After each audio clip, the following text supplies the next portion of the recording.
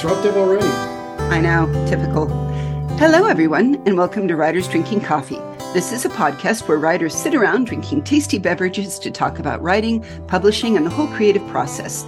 There will be rants and raves and opinions that may not agree, well, will not agree, but are lovingly delivered. We do not censor ourselves, so consider us PG-13. Your fighting duo today are David Welsh and me, Jeannie Warner. This is episode 194, interview with Peter Sartucci.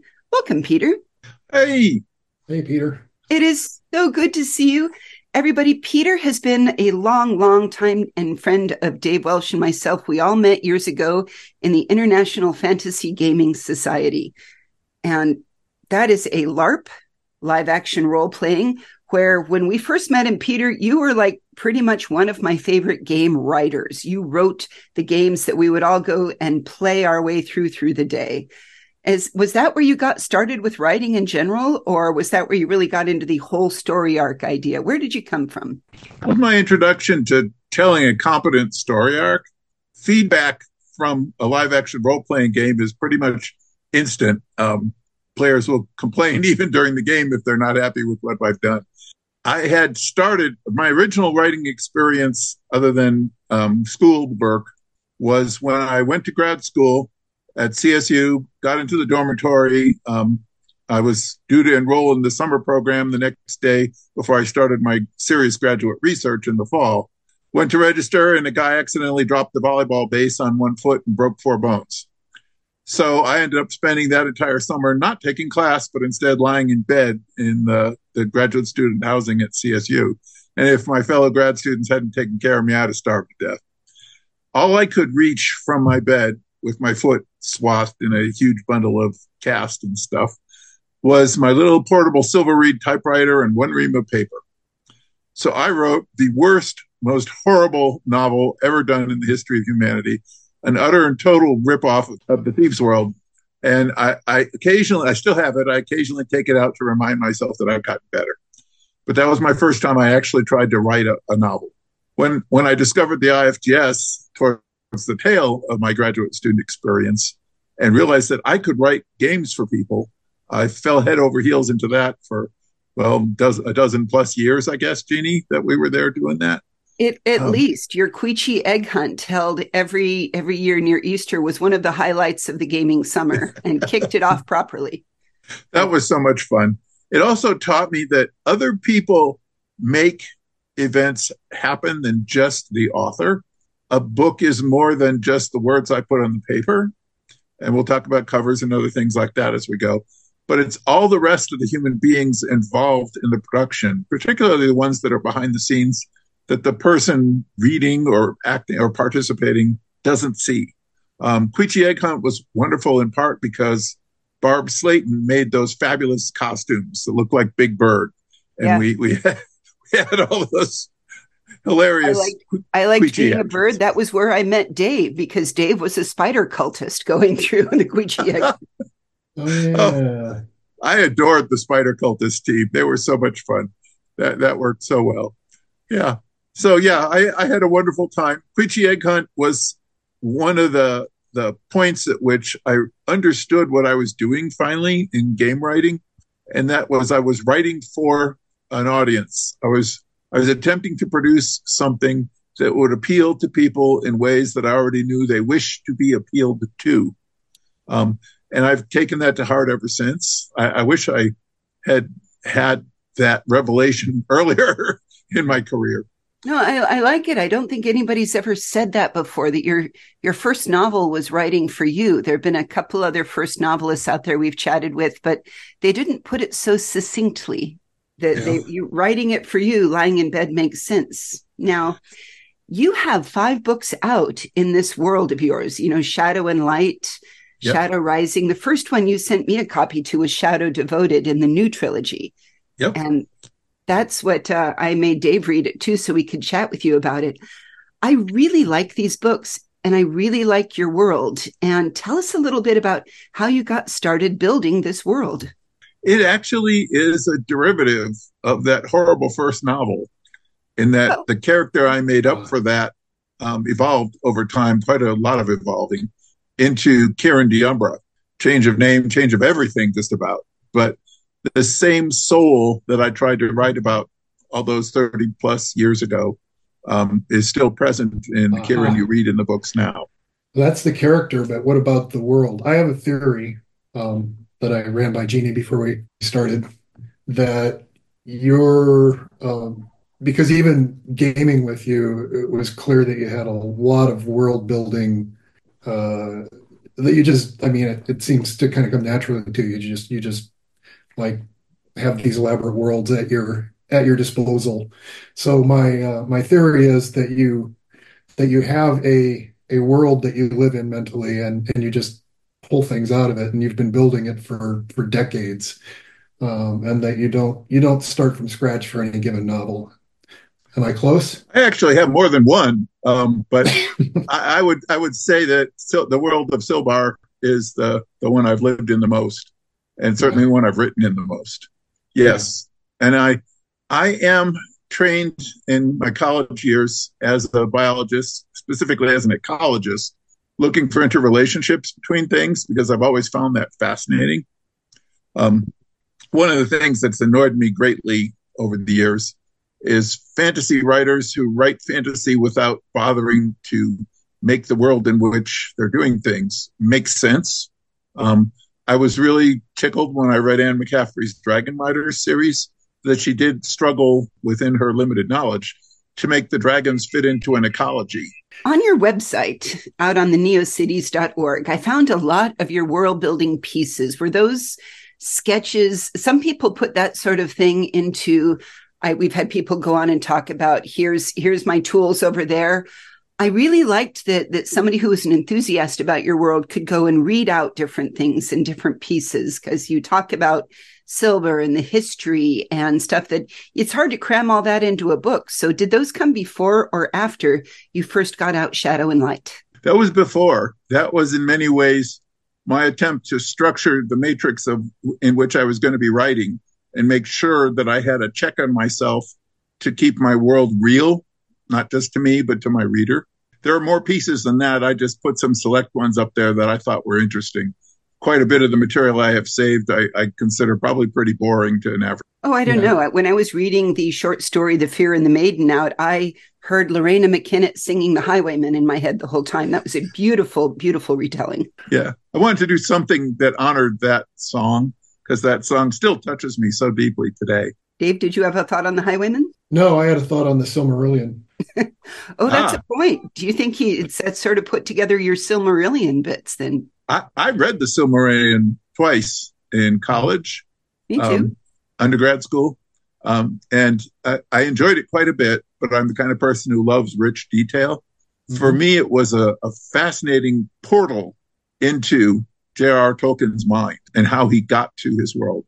Yeah, I think what I do, and I hope this doesn't sound egotistical, is very much like the process he went through, where he delved, and he was a linguist, of course, so he came at it from the language point, but he built his world a brick at a time, and so did I, by yeah, adding things I favored and then finding ways to integrate them so that they made sense as a whole. And because I am kind of aware from my training as an ecologist, the things that better fit together solidly, or they will unravel in entertaining and sometimes very very unpleasant ways. mhm. I went to the extra effort to make sure I had that background Bible assembled before I ever actually wrote the first story down. Right. Well, I was going to ask about that, but you just answered the question. So you get it all down, if not all word for word on paper, at least in your head before you start writing the story. And as somebody who appreciates the story but doesn't want to read the Silmarillion, I appreciate that. Yeah, I can't envision myself writing the equivalent of the Silmarillion. For one thing, too much of the stuff is frankly uninteresting except in context. So when I wrote the Fear and the Maiden story, the Highwayman Mhm. was very much in my mind. I have it on a CD and I play it now and then in my office. And lately, I've just been playing it by linking into a website, a YouTube site. And that lovely story, it's very Victorian. It was written by Alfred Noyes back in the Victorian time period in England. It's a retelling of an old story. Noyes would travel around England collecting stories in bars and in country taverns and published books of them. That's just one of many. But he particularly liked that and put it to a publisher, and it was published as a story in Britain, and hence it has much wider distribution than most of the rest of the stuff he collected. Lorena McKennitt found it and revived it in essence, and her retelling is gorgeous. And I wanted to retell that story as it might have happened in my world, which is how you got the story you got. I also was struck by the title of, and now I'm embarrassed because I just had a senior moment and I've forgotten the artist's name. But Death and the Maiden is a story from a Hispanic writer in South America who I can't tell you his name right now because it just fell out of my head. And that title had been haunting me. I've never read the actual story, but just that title had been haunting me at the time. And I said, I have to put these two things together. And the catalyst for that, ironically, was Glenn Cook, who has a fantasy detective series that starts with a book called Sweet Silver Blues. And his detective is a character in a city filled with mythological creatures of all sorts, trolls, orcs, elves, everything. Mm-hmm. And he puts a different twist on all of that sort of stuff. I will throw out the Death and a Maiden because we got a lot of this through the patents of medieval. We saw it through paintings. I think Baldo did it, Deutsche did it, Levy did it. Yep. Edvard Munch did one in 1894. Yep. So if that was who you're thinking of. Schubert did one. So Death and a Maiden is a recurring leitmotif, as it were. Yep. And I wanted to give some homage to that at the same time as I told a very personal story about my main character's life experience, especially at a point when he's young. He's only embarked on his career, as it were, for 2 years, is still mourning the loss of his wife and has a hard time getting over that, and is coping in many ways with being both appallingly powerful and appallingly vulnerable in his society. So had a lot of fun with that. If I may go in a slightly different direction, one of the things that I really liked about reading your books is the vividness that you describe what your characters see. I think this is a real strength of yours, and I'm wondering how much of that came from your ecology degree of looking around landscape. How do you describe what you're looking at? You have a very rich tapestry of words, and I like that in the word, from the seascapes to the landscape of describing it. I really enjoy that about that. Thank you. I have kind of specialized in that. I love vivid imagery. I love vivid descriptions. And I struggled early in my writing career to capture that. And I was blessed to have a very good writing group, which I'm still part of here in Denver, called the Northern Colorado Writers Workshop. It was founded by Ed Bryant, who was a horror writer and also a teacher at one of the Denver universities. And he was a wonderful man. I knew him during the last 3 to 4 years of his life when he was still running the workshop. Excellent teacher in so many ways. And especially he taught me to bring that particular strength to the fore. He said, this is something you're already really good at. Use it as a major prop in what you do. And he always encouraged me to avoid the white room syndrome. That's where you open a story and you read through, and at the end, they might as well have been in a room completely painted white because you still have no idea where they are or what's going on around them. Well, it just means if they were going to tell that story on a stage, it would be very easy to stage with fewer sets. But yours is trickier. Yours is very cinematographic. Yeah, I like sensuality, all the senses. There's a slogan about that. Tell your characters about the warm, wet, stinky bricks. Warm, wet, stinky bricks of the road, the place they're in, everything. Make people feel like they're there. Yeah, but what do they taste like? Oh, well, that's when you get into horror. I was just musing as I finished it and was looking through some of your other materials out there and thinking, fantasy has this somewhat. Sean Russell was also, I think, really good at drawing images, but it is very common in horror writing. And some of your scenery goes, especially with the shadow, goes kind of in deep, dark places. And so that's where I think all of the details of this is scary stuff is always better if you give somebody all of those visceral pieces, whereas the White Room is not as horrifying. Yes, very true. That's one of the lessons of people who run haunted houses is you can do a lot with all of the senses. Mm-hmm. And I remember vividly when Mark Matthew Simmons ran a haunted house in Denver, they had one room where you walked through and it just had black threads hanging from the ceiling, but you couldn't see them in the dim lighting in the room. Mm-hmm. And they would brush against your face as you walked through. And it creeped people out just enormously. Yep. I'm touching my face like it reflexively just hearing about that. Yeah.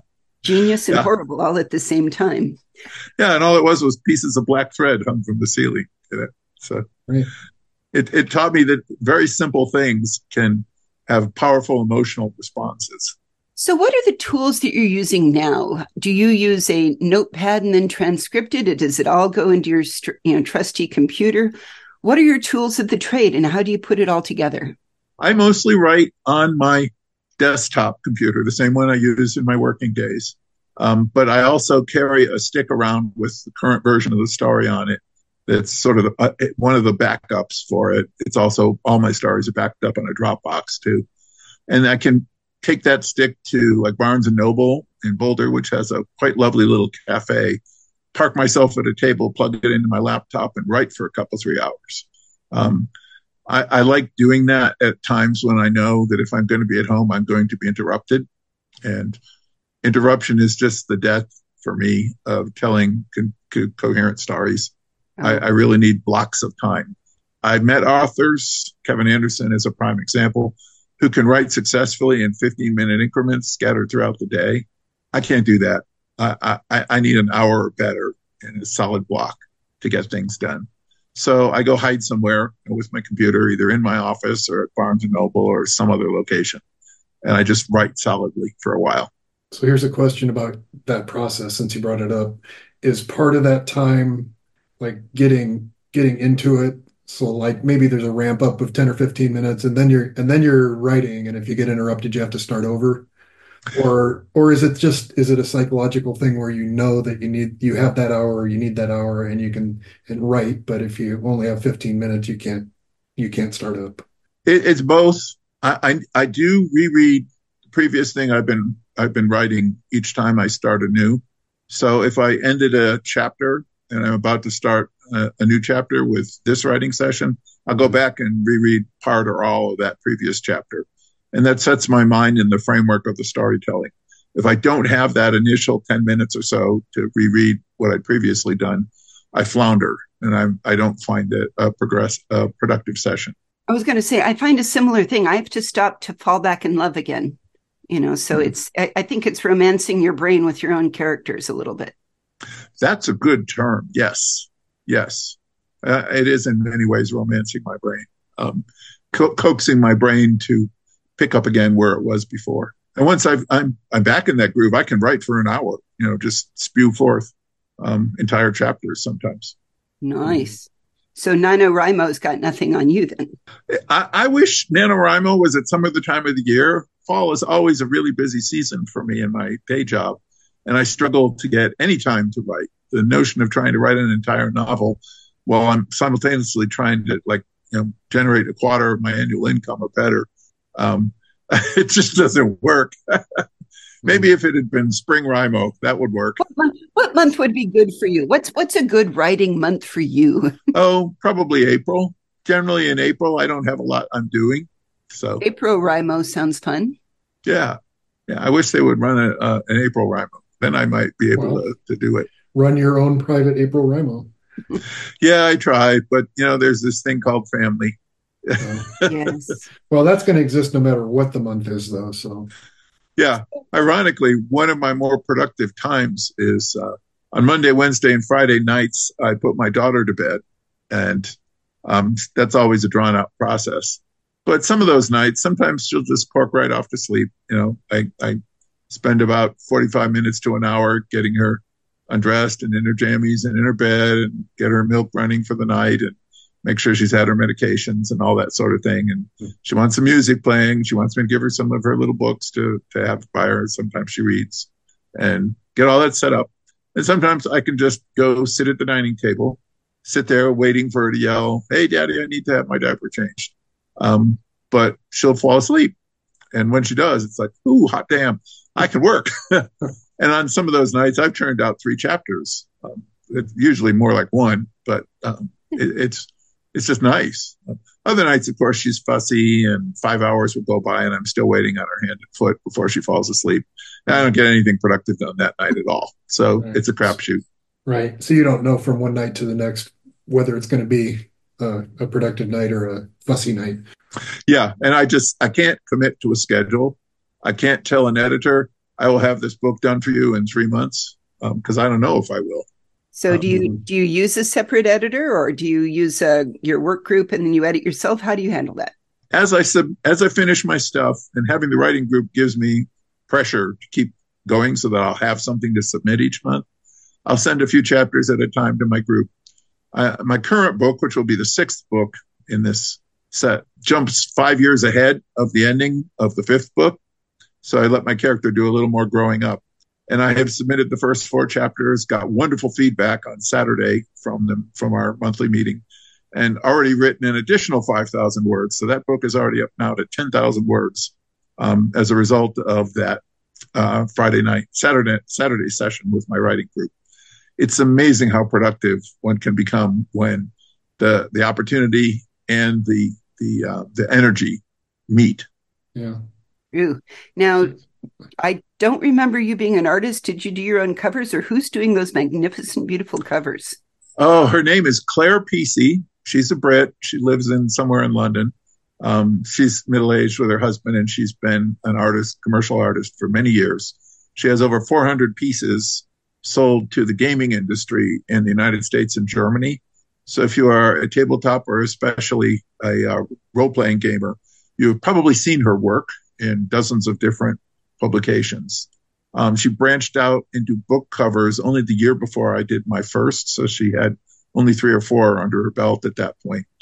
But Ken Burnside, who had bought many works from her and who is a game producer here in the U.S., and who I know through a mutual friend, recommended her to me first off. He said, if you're doing fantasy covers, you need Claire. So I emailed Claire, and we exchanged stuff back and forth. She got really excited by the world and the characters. And she proceeded to show me, after I contracted with her for some book covers, how she built them. All of her artwork is done inside the computer. Nothing actually exists until she prints it out or until she shows it to somebody on a screen. And she bought a model scan, a body scan of a model of a guy for $25. She told me, she said, he comes wearing a Speedo. If you want him wearing less than that, it costs a lot more than $25. And I said, no, that's fine. I'm not writing that kind of book. I don't need that kind of book cover. But that's where the book cover originated from. That initial book with both Karen and Taro, those are the same model. All the changes between them, making Kieran thinner and more overtly muscular and making Taro beefier and a little taller, were done inside her computer. She changed the skin tones, everything. I'm still flabbergasted by this art. I mean, I'm aware that it's established technology, 8 or 9 years old. Lots of other people do it, but it still blows me away every time I see the transformation from that initial body scan to the completed book cover. Yeah. Wow. I love what's being done. So the books are Shadow and Light, Shadow Rising, Shadow Devoted, Shadow Grounded, Shadow Exalted. What are you working on right now? The next one right now has the working title of Raid, simply because a raid during a war is the primary action that occurs during it. I will come up with a better title later on, but I often just stick a one-word title on my manuscripts as I'm going until I figure out what the story is about later. When I wrote the initial book, I wrote right on past the ending, Shadow and Light. I kept writing and writing, and I got about 8 chapters into Shadow Rising before it dawned on me that I was telling a different story. Yeah. I stopped and went back and said, no, here's where it needs to be cut.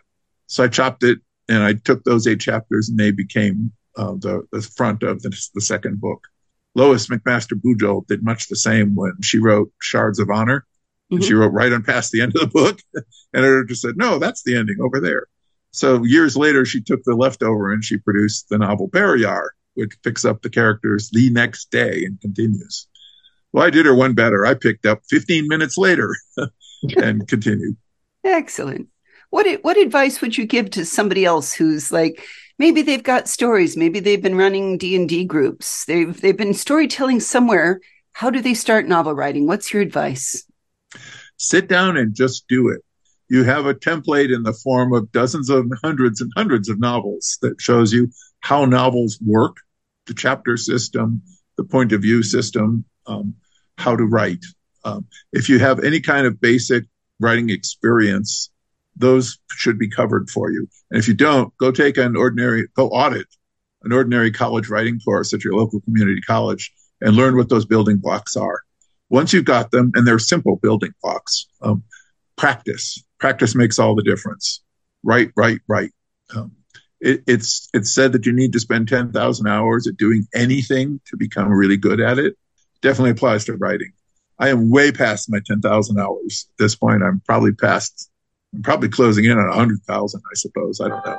Probably why we like your book so much. I hope that all my practice shows in the sense that I've learned how to tell a seamless story that flows right along. Well, you've said that your initial novel you go back to and you see, or you look at it just to see that you've improved so much since then. Do you do the same with the rest of your books? Do you see a constant improvement over time? I mean, it's probably much more gradual at this point. There's an asymptotic learning curve, I'm sure, but The asymptotic learning curve is definitely true. The first years are very steep, but that doesn't mean one doesn't keep improving. You're right, it's at a slower pace.